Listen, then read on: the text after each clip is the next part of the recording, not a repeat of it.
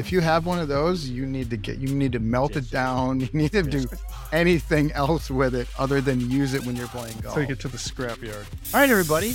How you living? No putts given. We are back. Tony Covey, Chris Nickel, and Special guest, the one, the only Lou Statsman, lives in an echo chamber of numbers, I hear. A sad, lonely existence, apparently. Yeah. Lou. It's good to see you guys. Thanks for having me on today. Absolutely. Tony, what's with the red and green? It's not Christmas. I just kind of, we have transitioned. Like, even the Halloween stuff is gone. Thanksgiving, I'm just trying to stay one step ahead. Easter stuff comes out like December 20th. When can you start listening to holiday music? I call it Never. Christmas music. Never. Never. Strictly forbidden. I used to work with a guy who was like, he was an early Christmas music guy, and he would start it with like Dominic the Donkey, That's which a good one. just, I think, loosely qualifies as Christmas music, but that would start like October. Yeah. No good. That is a smidge early. Yeah. You got stats on that? I was gonna say, We could get some though. We can run. I know somebody who used to work at a music streaming service, so we could get some numbers on that. There we go. And then I'd have to slide into your DMs and tell you how wrong you are about how that'd be great. Join the club. Feel the right time to start the music is. Join the club. Always entertaining in the DMs. Oh my gosh. So just for people that don't know or maybe aren't familiar with you, Lou, who the hell are you? I am a numbers guy. So I've been working in analytics before they called it analytics. And I started dabbling in golf about maybe just a little over 4 years ago now. And I had some golf data, and I thought I could do some pretty cool stuff with it. And I decided to create a blog. And so if you follow me on Twitter, you'll see GolfStat Pro in parentheses. And the story, I don't think I've ever told this. So this would be a first time. So the story behind that is when I decided I was going to create a blog around golf stats, which is extremely exciting. Like, it's riveting for so many people. I had to come up with a domain name. Like, what am I going to pick? And at the time, my daughter was 8 years old. So we had a whole list of stuff, and she came up with GolfStat Pro. It was her idea. I was like, that's pretty good. I'm going to go with that.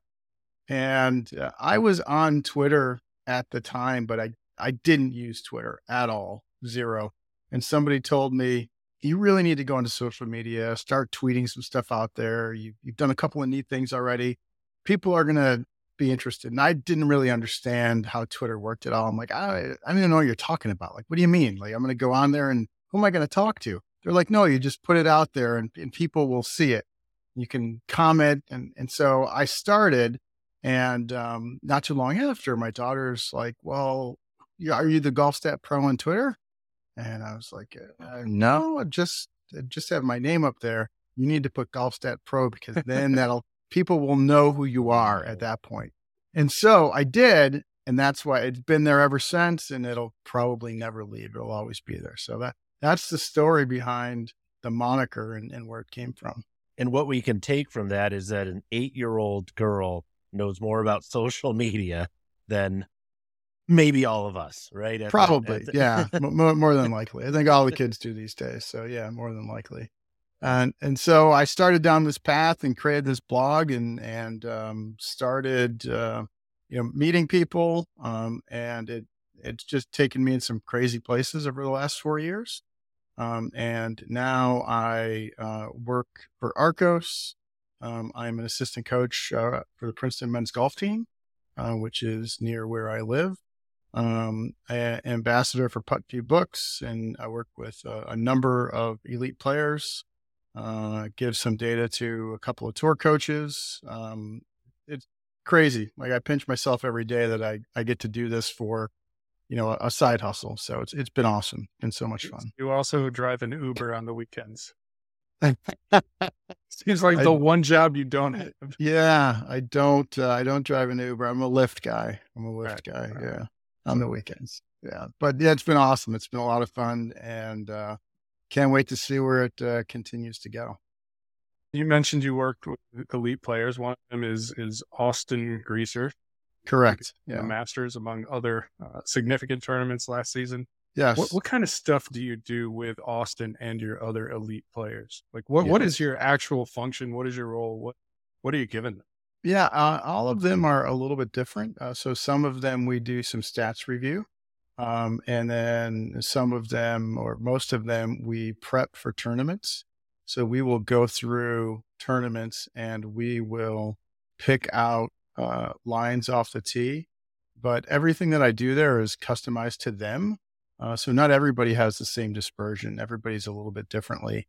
And if you really want to try to eke out everything you can, you want to try to understand a player's tendencies as well as you can. And so, a club like the Driver, you can have, two different elite players, and you can just look on the PGA Tour and you can see some players are, they have a much larger dispersion than other players.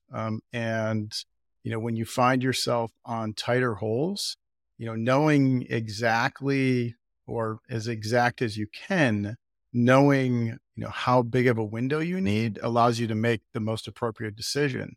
So, there's one player that I work with who needs probably about 69, 70 yards, somewhere in there. And there's another player that needs about 59. And so if we get to a hole that has, 64 yards between, out of bounds on the left and out of bounds on the right, they're playing at some, course with houses all around it down in Florida. One of those players, we're probably not going to hit driver. And one of them we would, because he has enough room based on how accurate he is with driver off the tee.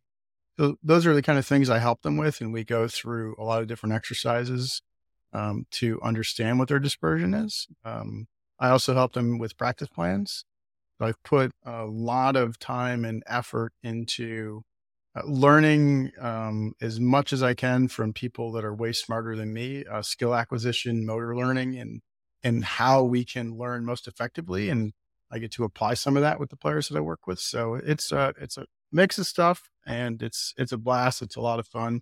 I mean, 99.99999% of, all of their success is 100% is because of them. Like it's not because of anybody else other than them. And being around these players, it's fascinating to see how much drive they have and how committed they are to getting better and being as good as they can.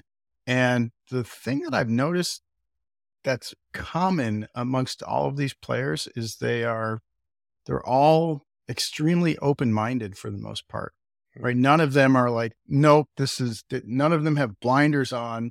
Do none of these guys have Twitter accounts? None of them. Do any of them? Some of them do. But yeah, that's a good. So they're always open to learning, right? They're always trying to learn more, and wherever that happens to be, if it can help to make them better, they're going to try to get there. Now, I think they've all done a pretty good job at having a filter of, they're not going to listen to, every YouTube video out there and every hot tip to make your game better. They're good at filtering, what's good and what's bad, but they're open to learning, and it's a pretty common trait among the players I've been exposed to. So with that, Lou, you talk about how dedicated they are. Obviously, a lot of players you work with are already very good, if not great golfers from a skill standpoint. What are the biggest gaps in their learning, or, where you can bring a lot of value to them? Because kind of that, you don't know what you don't know part of it. What is it, where you really get those aha kind of light bulb moments from these players that are, again, they're already very, very good and accomplished players in many cases, but where they go, oh man, I've never thought about it that way, or, didn't even think to look at it in that manner. I would say without question, it's been the mental side of the game. So I got to know a gentleman. His name is Dr. Izzy Justice, and he's a sports neuroscientist, and he works with athletes across many sports, from golf to NASCAR and everything in between. Fascinating guy, incredibly smart guy, and incredibly accomplished guy. And through getting to know him, I started to be exposed a little bit more to what he does, helping athletes perform at their peak. And I've read probably, dozen of sports psychology books out there. And I don't want this to sound the wrong way, but I was never a fan of them. I always felt like they were, as a numbers person, I always felt like they were, lacking in a lot of the detail that I would have wanted to understand. And I would want to know a little bit more of the, what's going on? Why is it going on? What can I do about it? Why do those things work? Instead of just, they control your emotions, let it go, forget about it. Some of the basic stuff, and I don't mean to trivialize what anyone's put out there, and I don't want it to sound the wrong way, but I always walked away from those books going, I'm not really sure exactly precisely what you want me to do. And so when I learned a little bit more about what Dr. Justice does, he has a certification program for coaches to go through. And I didn't walk out of that with a PhD in neuroscience by any stretch, but I walked out of that with a really good understanding of how our brain is working from a neuroscience perspective and what's going on when we get anxious, nervous, upset, mad, angry, disappointed, frustrated, pick the word, what's going on, why that's happening, what it impacts, and then what you can do about it. And so of all the things that I've worked with players, I give them, what I've learned. I'm regurgitating what I've learned from him through his process. That is the thing that they've all told me has been probably the most effective. So that's the number one thing. It's a really cool area, and it's a conversation I always enjoy having with players.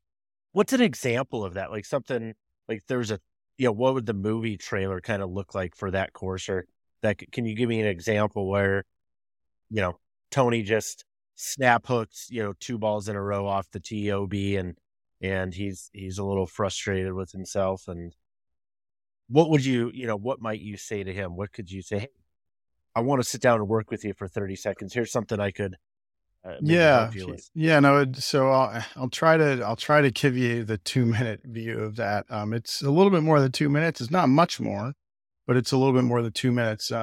Basically, your brain is a big ball of electricity, right? And your ability to hit a golf shot exists in your brain. It does not exist in your muscles. There's no such thing as muscle memory. The muscles have no ability to retain or store information. The muscles are executing the instructions that the brain is providing to them.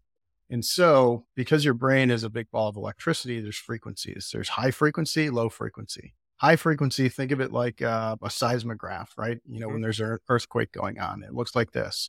Low frequency, there's no earthquake. It's just kind of flat line. There's nothing there. I know that one really well. Yeah. And so what happens when you get to high frequency, when you get mad, angry, upset, anxious, nervous, scared, what happens when you get to high frequency is it does a couple of things. It impacts your ability to deliver those instructions effectively.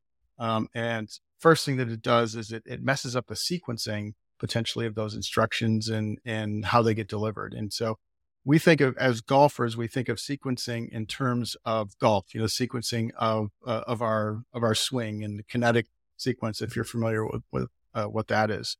Well, these instructions that are going from your brain to your muscles have to go and get executed and fire your muscles in a certain order.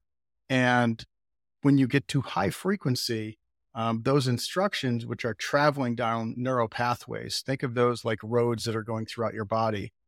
Those instructions, when you're in high frequency, they're going to run into traffic. There's a lot of traffic on those roads. And so let's say, and this is oversimplifying, let's say the bit of information that needs to get to your left wrist so that at impact, your left wrist is 1 degree of flexion at impact. It gets there a little bit late because there's a huge traffic jam, in your left arm. And it's at 1 degree of extension at impact because it Gonna got be it. next time. Yep. Traffic jam in my Well, life, it's not an though. excuse. It's true. That's what's going on. And so if it gets there a little bit late, you're not going to be in 1 degree of flexion, and that throws the face way off when you hit a bad shot. So when you see golfers on TV that get into really high stress situations and their swings start to look funky, that is a contributing factor.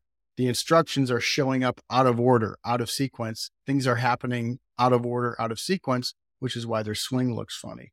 The second thing that it does when you get into high frequency is it impacts your ability to feel force. So feeling force would be, if you've ever gotten nervous and your arms start to feel heavy, your hands start to feel heavy, like that is your brain having a tough time feeling force. And so how that translates to golf, I'm sure you both have done this.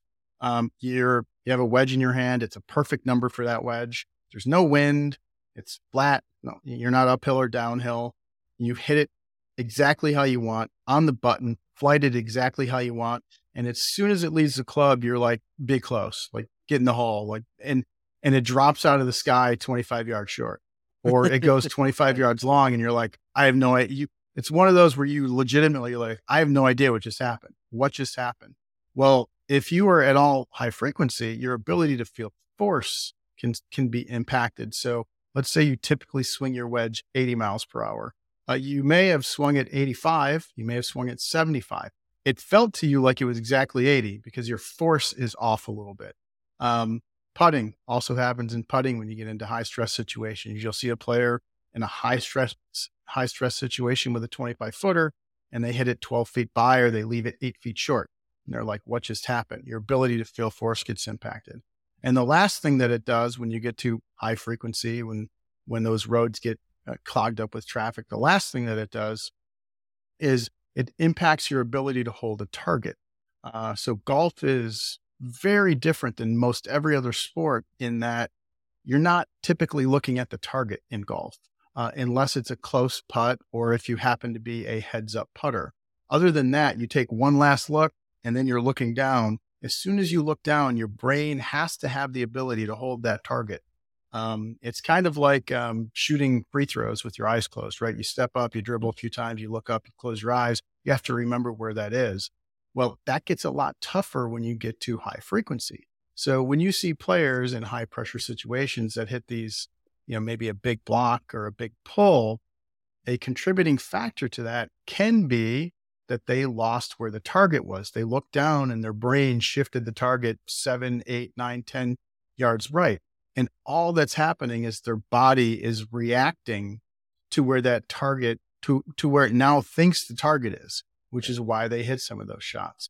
So that was probably more than 2 minutes, but that's in a nutshell what's going on. And the entire objective of, trying to tackle the mental game when you're golfing is getting to low frequency and staying at low frequency. That's the entire objective.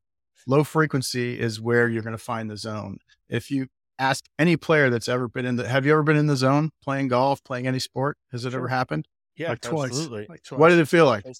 Felt like nothing. Felt like Effortless. nothing. Like it was just Total control. like cruise control. Yeah. What else? Slow. Such a common answer. It felt really slow. I was in control. It was easy. I was unconscious. Well, that's when you're in low frequency, you have alpha and theta brainwaves. That's predominantly what it will be. And that feeling is what you will get when you have alpha and theta brainwaves. And so the entire objective of the mental game is trying to get to that state. Now, this does not guarantee you're going to hit a good shot. It just kind of tips the scales in your favor. And when you're high frequency, that doesn't guarantee you're going to hit a bad shot. It just kind of tips the scales that way. So the entire objective is to try to stay low frequency. There's a lot of different things you can do, but that's when I first learned this and first was exposed to this. And I'm going through it really, really fast. For the first time, the light bulb clicked and I was like, okay, I get it now. Like that's what's going on. That's what's going to happen. Here's what you can do about it. And here's why those things work. And the answer to why those things work is because they lower your brainwave frequency. which is the entire objective of what we're trying to do. So how do you, I mean, this is fascinating. We've gone down a little this bit is of a really rabbit hole cool. here, but Yeah, this is. I got how do you clear the traffic jam? So there's a lot of things you can do. So you're breathing, like you breathe in your pre-shot routine, right? You take a deep breath. Why do you do that? Calm. Everybody does. I don't know that I do. I don't Well, think most people do. Most people take some kind of deep breath. Well, if we had you hooked up to an EEG machine to measure your brainwave frequency, and you took a deep breath, you would see your brainwave frequencies start to come down. So that's one thing that you can do, and you can, you can magnify that through some other techniques. I won't share those publicly. I'll tell you guys after. But just taking a deep breath, a really slow, controlled deep breath, is going to lower your brainwave frequency. Focusing on something really intently is going to lower your brainwave frequency. So right now, I'm looking at a web camera that's right from here. Yeah, or I'll go right over here. I have a picture. I have a whiteboard that's over here on my wall right behind. And there's two different kinds of focus. There's macro focus and micro focus. And macro focus is just, I'm just kind of noticing things around me. So all I'm doing is looking at detail and then finding details and more details and details about the details. And simply by doing that, going through that exercise, I'm lowering brainwave frequency. So if you're walking down the fairway and you can look up at the clouds, and macro focus would be, there's a bunch of clouds in the sky. Micro focus would be, hey, there's a cloud. Oh, look at that one. It looks like Snoopy. And that one, looks like my car. It looks like the first car I had when I was a kid. Look at that. Oh, there's like an exhaust coming out. And you're finding all these details about the clouds, or you're looking at a tree and you're looking at a specific part of the tree and maybe a branch, and then focusing in on some twigs and some leaves. And simply the act of doing those things is going to lower your brainwave frequency. And you can do that through all of your senses. So by really engaging all of your senses, you can lower your brainwave frequency. So if you were to take a drink of Gatorade, instead of just taking a drink of Gatorade, what you could do is take a drink of Gatorade, put it in your mouth, kind of swish it around a little bit like you are a wine taster, a sommelier, and notice all the hints of, your Blue. Your blue Gatorade. Yeah, I noticed blue. raspberry. Yeah. Oh, there's some aftertaste. There's a chemical. But noticing that and noticing the texture and the temperature and how the temperature feels and how it changes as it's in your mouth, all of that and focusing on that is going to accomplish our primary objective, which is lowering your brainwave frequency. That's the goal of all of this, is to lower brainwave frequency. So again, I'm going through this so fast and relatively high level, but that's kind of the gist of it. And that part has been fascinating to me, and to see it in play and to see how it has helped myself and how it helps other players has been awesome. It's been a lot of fun. This is wild. Absolutely wild. Again, not a direction I thought if we were going to go down, but that's fine. Yeah. Let's shift gears a little bit and talk about, one of the jobs, I think you have like 30 jobs, if my count's correct. We talked about at the beginning, you work for Arcos. You are privy to what is at this point got to be a massive, massive data set. How many shots in the Arcos database, give or take? Over 570 million. Rounding. Okay. Yeah. To put that in perspective, ShotLink is what the PGA Tour has used since 2004. Every shot basically in the PGA Tour for the events they use it at is like 23 million, 24 million. And Arcos has 570 million. It's insane. It's crazy. Yeah. So based on, and I know you spend a lot of time in that database poking around, I want you to give us some things that everyday golfers, again, according to the data, based on the data, not what I feel, what Chris feels. What things should golfers just stop doing? Based on what does the data suggest? That we need to just. There's a lot. Like we'll start off with an obvious one: 3-wood, dropping down to 3-wood for accuracy.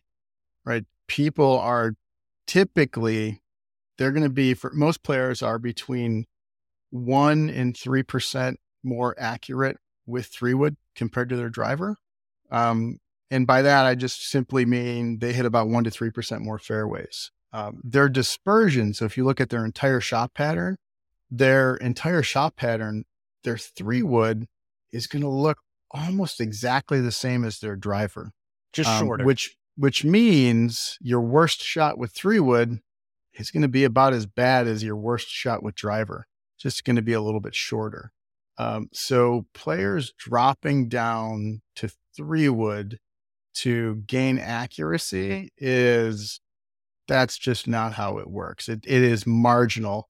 And the very, very marginal gain that you get in accuracy is more than offset by the fact that you are pretty much guaranteed to be shorter than your driver. Like if you hit 100 shots with driver and 100 with 3-wood, your drivers are going to be longer. Like your longest 3-wood is probably going to go longer than your shortest driver, but overall, you're going to be shorter overall. Now, the only time you should really, really put it into play is if you can, if you're hitting 3-wood to remove, reaching something. That's really about the only time. So when you need to hit it shorter, not when you need to hit it straighter. Exactly. Yeah. If you really need to hit it straighter because it's a crazy tight hole, you need to be dropping down multiple clubs. That was going to be my question is, okay, if it is that type of situation, because it's a common fallacy we hear all the time, right? Is, right. Hey, you might want one of these clubs because those tighter par fours and, whatever. Okay, if I'm going to drop from driver, what do I need to drop to see a significant benefit in terms of accuracy? Mini driver. Like 7-iron? Like, do I need to go down? Like, it depends on the situation. And this is why, it's extremely helpful to know what your dispersion is. So in Every Shot Counts, Mark Brody, he kind of touched on the subject, and, it depends on the circumstances. There's a lot of things that impact this, but roughly us amateurs, we only want to hit about 5% of our shots out of bounds, like into penalty situations. And if you're hitting more than that, I mean, obviously we want less than that, but if you're hitting more than that, then you are not being optimal.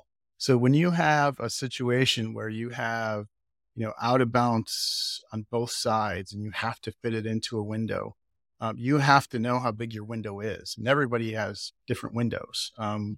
Amateur, typical 10, 12 handicap probably needs 75 to 90 yards, depending on the player, somewhere in that range. That's why it's important to know what yours is. And what you would do is if you have, let's say you have 55 yards of room between OB, you're playing some tight course in Florida, you need to drop down to the club where 95% of your shots are going to stay in play. We want that to be the longest club in your bag, but we want it to be 95% are going to be in play. So knowing that, so 9-iron, Chris. Yep. Yeah. That solves it. I can play a lot of par fours, 9-iron wedge too, but wedge. But yeah, I have those shots too. Yeah. Or what else you got, Luke? So I like that one. Fairway, not for accuracy. Yeah, fairway, not for accuracy. Playing, this is a pet peeve. I'm sliding in one of my pet peeves here. This was really shocking to me. So one of the things that I had looked at was where people are playing from. What tees are you playing? And then because I have all their data, I know how far they hit the ball. And it is shocking to me how many, players that are typical players. Typical male amateur hits it, 219, somewhere right around there, give or take. I feel that's wrong. Do you feel it in your gut? Down deep. Then it's probably right. Damn it. Yeah, it's probably right. I think Tony's having one of those construction issues in his arm again. His feels are off. Yeah, you're way off. Yep. So it's shocking to me how many players are playing at 66, 67, 6,800 yards. They would have, in my opinion, like USGA and PGA of America came out with the Tee It Forward campaign, 10 years ago, 11 years ago. And I don't have it in front of me, but I'm pretty sure if you hit it, 225, you should be playing a golf course between 5,800 and 6,000 yards is what they suggest. And that aligns pretty good with, right about where it should be. That's going to give you, plenty of opportunity to hit greens. You're going to hit a mix of clubs. It's a good yardage for you for somebody that hits it 220, 225. Playing it at 6,700, you're going to be hitting driver 3-wood, driver 5-wood, driver your longest hybrid on most of the par fours.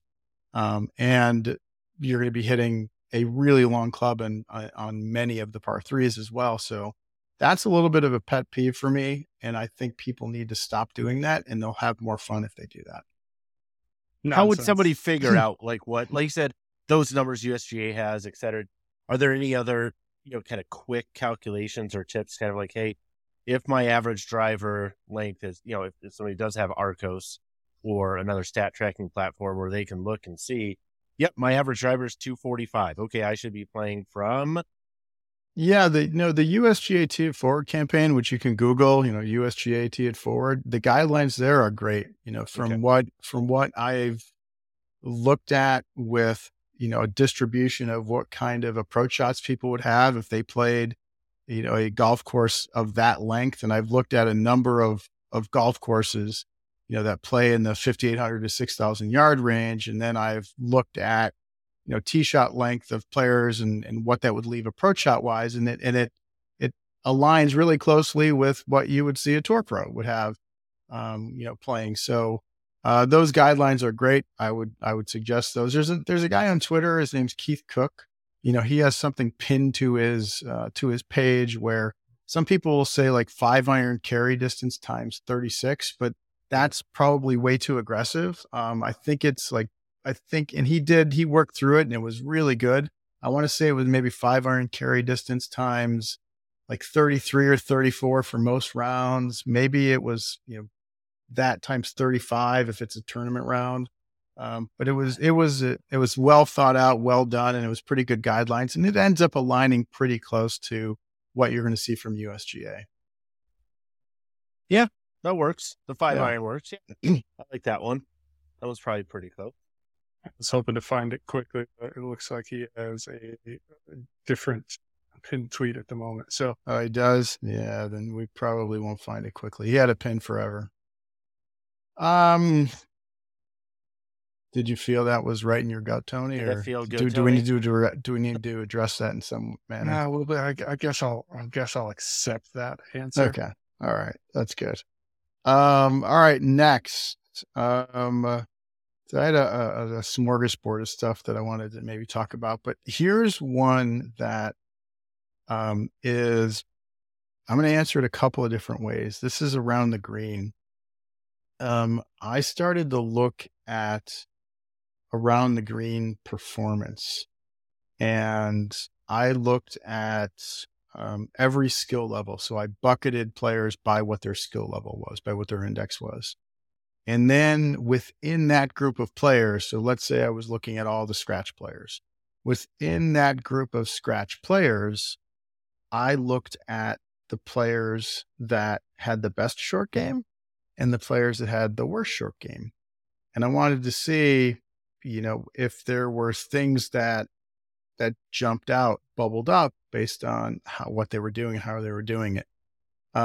This was fascinating. So I don't know if this necessarily tells you what people should stop doing. Part of it does, but part of it is just fascinating to me. The best short game players of good golfers, so single digit index or better is what I'm going to say a good golfer is. The best short game players used a much wider variety of clubs. Really? So around much wider variety of clubs. I would have actually guessed the opposite. And the worst short game players, they typically were grabbing their 56 or their 60. Like they were grabbing 2 clubs, and that's all that they did. They used the same club. And I even looked at it where I was looking and narrowing it down to situations where they were long-sided, right? Where they had the ball was 2 yards off the green and the pin was all the way across the green. So they had 20-yard shot and 18 yards of green to work with. And they're just grabbing their 60 all the time. 60, like every 60, time. 60. 60, 60, 60, 60 all the time. But Must have when I looked at the bad players, and by bad players, I mean 15 index and above, it was the opposite. The best short game players of the bad players, they typically only used a couple of clubs. The worst short game players of the high index players, they used a wide variety of clubs. They were trying to, to me, it almost, the way I would describe it is they were probably trying to hit a lot of different shots that they might not have. It was amazing to me. So what I would say stop doing is, if you're a good player, stop grabbing your 60 for every shot around the green. And if you are a higher index player, stop trying to hit bump and runs with your hybrid, out of the rough. Stick with a couple of simple shots.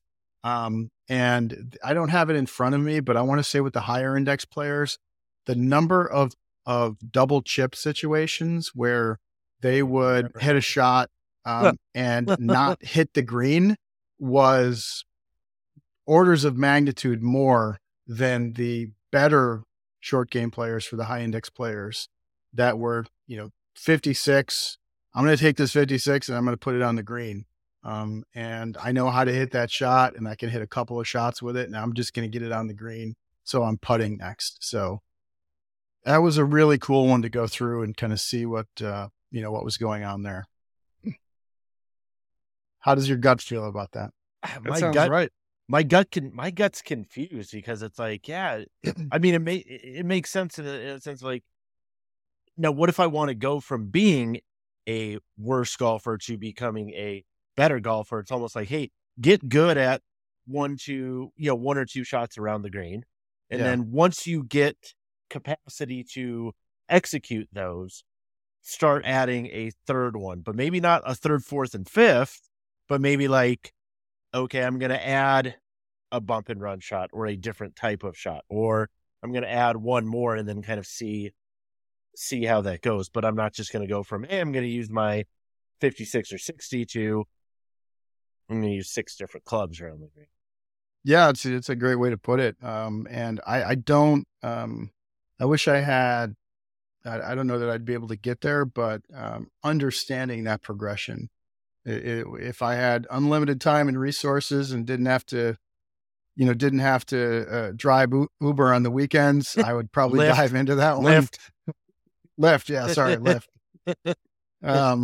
But that'd be cool to understand the progression for players. So stop only using one club if you're a good player, and stop trying to hit every shot in the bag if you're a higher index player. Tony, stop it. Stop it, Tony. I will not. I'm learning a lot here, Tony. I want to hear this one. This is so typical. And you've heard this a million times before, but amateurs typically need to take more club. They are coming up short so much. I definitely feel you're wrong there. I feel I'm wrong there too. So I would tell people that there isn't many situations where a middle of the green or slightly past middle of the green distance number for most players is going to not be a good distance number for them. When I look at front pins, front pins are hard, even PGA Tour players to front pins don't do as well unless there's a body of water in front of it, right? If there's a body of water in front of it and there's a huge penalty for coming up short, then they're blowing it past the hole. Motivating factor. Very motivating factor. But if there's not a body of water in front of it, even tour players struggle to front pins to get it there. But amateur players, we are really bad to front pins. We come up short so much. So taking a little bit more club is certainly very advisable. You were going to ask me something before. This seems obvious too, and yet I know people cannot force themselves to do it. The traffic jams, I guess. That plus it's just, how far do you hit your 7-iron? I hit it 150. Well, you hit it 150, 25% of the time, 75% of the time, it's shorter than 150. if Now- the flag is 155 and it's right on the front of the green, that's still an 8-iron, right? Because that's 155. What else would I hit there? But you Right. even have and I totally can see that ego's probably, the 90% of it where, yes, it's I hit my 7-iron 175 once in the launch monitor, whatever. Therefore, That's the new My- average, man. now my new 7-iron I feel that's how 175. averages work. That's how I feel an average should work, is whatever I remember as the best. But what about players that are willing to say, hey, I don't care. I'll put ego aside, whatever the case is, but they still don't have a great way to understand what that clubbing up is like. Well, shit, yeah, I'd hit a 6-iron there. I don't care if it's 6-iron or 7-iron, but I don't know when I should do that. Where let's say it is that 150 and here at altitude in Colorado. Yeah, I can get pitching wedge to 150, but okay, I should probably be hitting 9-iron, maybe even 8-iron in some situations to a 150 pin. How do you get somebody to transition to that if they're willing to put that ego aside? Say, I don't care what club it is.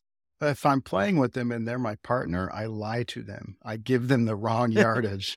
I tell them I Perfect. add yardage every single time. And they're like, really? Is that, that looks, the 150 is right here. We're standing on it. You just told me it's 164. That I'm must like, be a little no, back, it's- pins back. Yeah. Pins all the way in the back. You got to hit that. So yeah, when people talk about dispersion, with golf, there's more than just east-west. There's more than just side-to-side dispersion. There's north-south. And north-south is bigger than east-west. So it's typically, a fair amount bigger. And I don't have it in front of me, but I want to say for a 10 handicap from 125 yards in the fairway, the one standard deviation north-south was maybe 14 yards, 15 yards, something like that. It's Okay. pretty big. And you're going to want to have, a target at least one standard deviation away from the edge of the green. And so if you have a standard deviation of 14 yards from, you want people to do math. I see. Yeah, I see where this is I going. thought Yeah. there was going to be no Yep. math. Yeah. So you would want your target to be at least 14 yards on the green. And, Right. there's so many factors that come into play here, but, that typically means there's very, very, very few circumstances where, you're not going to be pretty deep onto a green if you're the typical amateur player. Right. So it's just, it's just how it is. Just how it Check is. your So bell take more curves, club. dummy. Check your bell curves. Yeah. Check your bell Uh, curves. One standard deviation is what, 64% roughly? Yeah, Right? it's 68. Yeah, a 68. little bit. Yeah, about that. 2 is about 95. Yep. Yeah. So there you go. So I your feel one 64 is close enough. I feel 6. I'm going to round up to 68. I'm going to round up to 68 because I like it. I Yeah. like it. All right. I'm going to ask one more question, Tony, and you can ask whatever questions you have. I need this in my life, Lou. I need this in my life where people have, if people are honest about keeping an index, you should shoot your index, call it once every 4, once every 5 times. Again, taking into account rating, slope, differential, whatever. Okay, that's great. But we all know the percentage chance of somebody shooting under their handicap by 1, 2, 3, 4, 5 strokes increases rapidly based on whether or not it's a member guest, right? Yeah, So- this is one So- true, very true. So yeah. I want a t-shirt or something that has like a chart of like just the actual mathematical probability of shooting your handicap and then like 1, 2, 3, like all the way through like 10 strokes better. So I can just like hand those out at a member guest and be We- like, wow, you just did something that mathematically, that was a 1 in 84,312. This is brilliant, Chris. We need to find need an this. apparel sponsor who's going to make us the member guest polo. Yeah, That's- the member guest, and it'll be powered by Lou Stagner. And Love it. can we get that information? Can you do that? Like what the Yeah, the likelihood is? There's a really good it's an old website, it's been up there forever, but Pope of Slope, Dean, I forget his life, he was USGA guy who was part of the handicap system. Pope of Slope, And he has a chart up there, the odds of shooting an exceptional tournament score. And they're pretty high, depending on, for somebody to shoot net 10 under, that doesn't happen too often. And he has a good chart up there on that. So yeah, funny because I see it happen about 28 times a summer. It's amazing how many times. I feel you're wrong, Lou. I know you're wrong about this. I know you're wrong. Time and time again. Yes. Chris and I got rolled one year. Yeah, we got rolled by people that are, people that are, trying to put their kids through college on a pro shop credit that have no problem shooting net 10 under routinely on the member guest circuit. I want to know, so when I shoot, I go to the member guest and I shoot 3 over my hand, go, hey, I was still 82nd percentile. 81 other people wouldn't have done as good as I did. That's pretty good.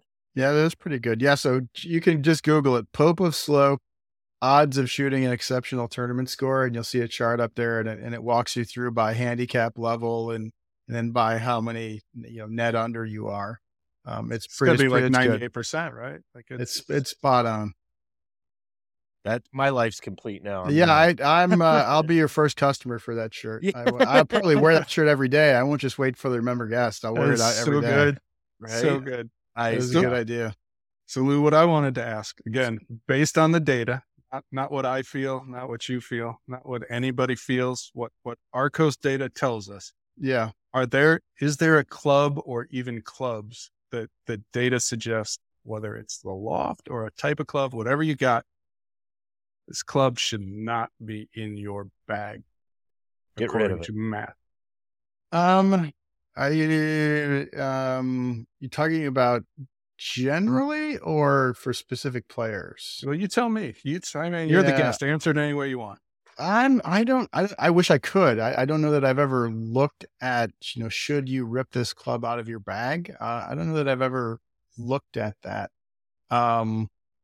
If I had to guess, I would, based on some of the things I've seen, there's a lot of players that hit a lot of tee shots out of bounds with their driver.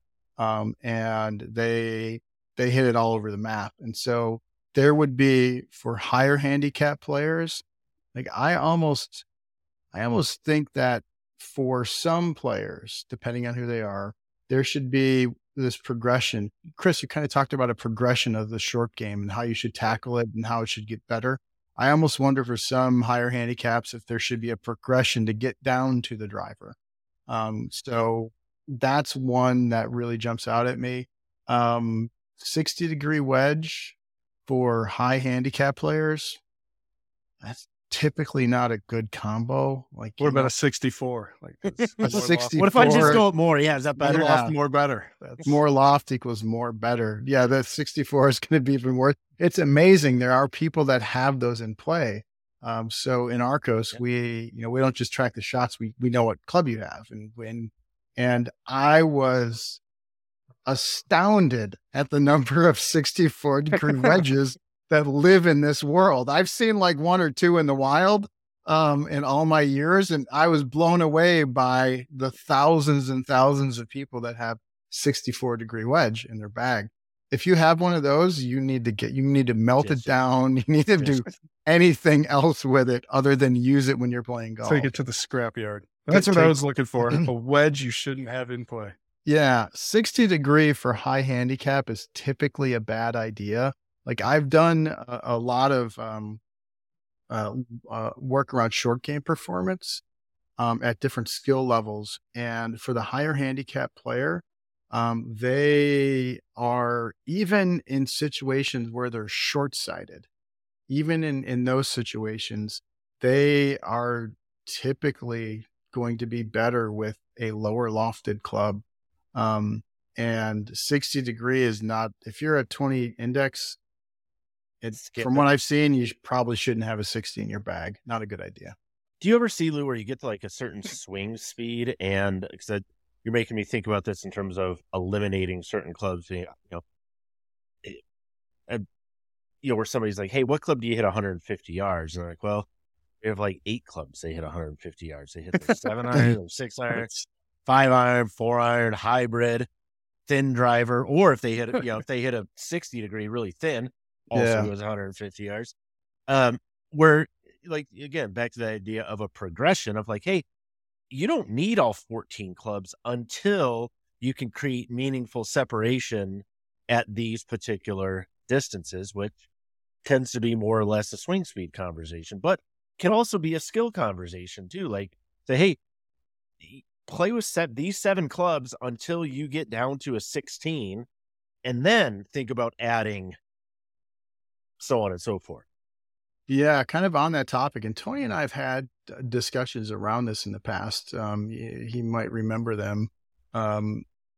There are a lot of players that have gapping issues. So you said, you have 8 clubs that go 150. You said it as a joke. That's not too far off with some players, where they typically they're gapping. They don't really have gapping. It's so they have small. Overlapping. It overlaps, or it equals. It equals. And the conversation that Tony and I had in the past was, people seem to be concerned by consistent gapping through the bag. And what we chatted about was, it would be interesting if you had tighter gapping in the shorter part of the bag, or the part of the bag where you're hitting most of your shots. Because typically for most players, your stock shot is going to have the tightest dispersion. So if you have to add a little bit to it, so hit it a little bit harder or hit it a little bit softer, your dispersion gets bigger. If you can just go at it with a stock swing and you're not trying to alter the distance, how far you hit it, that dispersion is going to be tighter. So there's a lot of players that have, especially in the wedge, they'll have wedge gaps that are 15 yards from, their 54 or 55 down to their gap wedge. There'll be a 15, 16 yard gap in yardage there. That's, what do you do when you get in between? Like, those are tough. Those are tough for every level of player. And especially for amateur players, but they're tough at every level. Like, anecdotally, you will 100%, you've heard, and you will continue to hear a player in the PGA Tour that has a good round, and they come off and they said, I had perfect numbers all day. Like, I had great numbers all day. And that means they didn't have to add anything. They didn't have to feather something in there. They're just hitting stock distance numbers all day long. And those are typically going to be a lot smaller. So, changing the bag around where maybe you gap it a little bit tighter. If you hit a ton of shots at your club between, 80 and 150, really tighten that up. And then, have a 150 club and a 170 club and a 195 club. I mean, we're so bad at that distance anyway. Just chaos. Yeah, I know. But I like that because the concept of gapping, again, when you talk about fallacies, this idea of maybe 4 degrees, you play a 60, a 56, 52, and then maybe your opinion is 46, 42, 38, 30, but what if it were, your gaps were 10 yards or 8, 10, 12, 15, 15, 20, whatever. Right. It's got me thinking, Lou. It's chaos, man. It's chaos. It's got I think Tony was for it when we talked about it years ago. No, and I still like the idea. Yeah. I did really tightening up on that short end where, we've talked about it. It makes sense with everybody, right? You miss screens, you miss hit shots as an amateur, you do all of these things, and you end up with an abundance, a disproportionate number of shots from, maybe I would say probably ballparking it 140 and in. Yeah, called pitching wedge and under, but still, if you do that, it's like, okay, if I got a 5-wood, like, let's take hole number 3, Tony, at your particular course, right? Tough par 3, uphill. Like, okay, if I have a 5-wood and I need to hit that 5-wood, let's say I need to take a little off a 5-wood. That's always fun. I just grip down half of it. And now it's 5, 6, 7, 8 yards as opposed to, I don't want to do that with my 50 degree or 52. Like, I'd rather just, again, feel good with that stock number. Yeah, I'd rather just hit it, but avoid the traffic. Yeah. So you got me thinking now, Lou. No. So on that topic. So my bag, longest iron in the bag is a 5-iron. I play your bag is amazing. No, I have a different bag now. So I have T300s in there, which are much stronger lofted. So my 5 is like a typical 4-iron. And then I go to a 7 22 wood. degrees. Yeah. Yeah, it's like 14 degrees, 14 degree 5 iron. And then I go to a 7 wood after that. And I put a 7 wood in the bag, and I love it. And from that distance, like full swing 7 wood for me is like maybe 215, right? I meant like 290, with a buttercut. But it's like 215, but I can throttle that back really easily to like 180, and feel pretty comfortable with it. And I do that by choking down a lot. But our dispersion in that 200-yard range is huge. It's so gigantic. So if I have to, with a 7 wood, use that between like 185 and 215 by either, taking a normal grip with it or choking way down to get it to 185, I'm thinking about removing my 5 iron, letting my 7 wood serve the purpose of the 5 iron for the times that I do need it, and then tightening up the other end of my bag even more than it already is. So I'm thinking about doing that for next year. I'll let you know how it goes. I can't wait till you have a 48, 50, 52, 56, and 60 degree wedges. I will say that some of the smartest golfers I know, specifically myself and Lou, go directly from the 7 wood to the 5 iron. I think that's 2 out of 3. Yeah. That's 2 out of 3. I might. We'll have to check in, Tony. What 1 or 2 more trips out? Maybe some of our golf fitting people, and we'll see. Maybe they'll convince me to. How do you like the 7 wood? It's a cheat code. So I tell good, everybody it's a cheat code. I love it. I absolutely love it. I can't believe I waited this long to put it in the bag. It's the closest I've ever experienced to a club that basically hits itself. I'm just like, you know what? I'm going to stand here. 7 wood, do your thing. And we'll be happy with the result. I love it.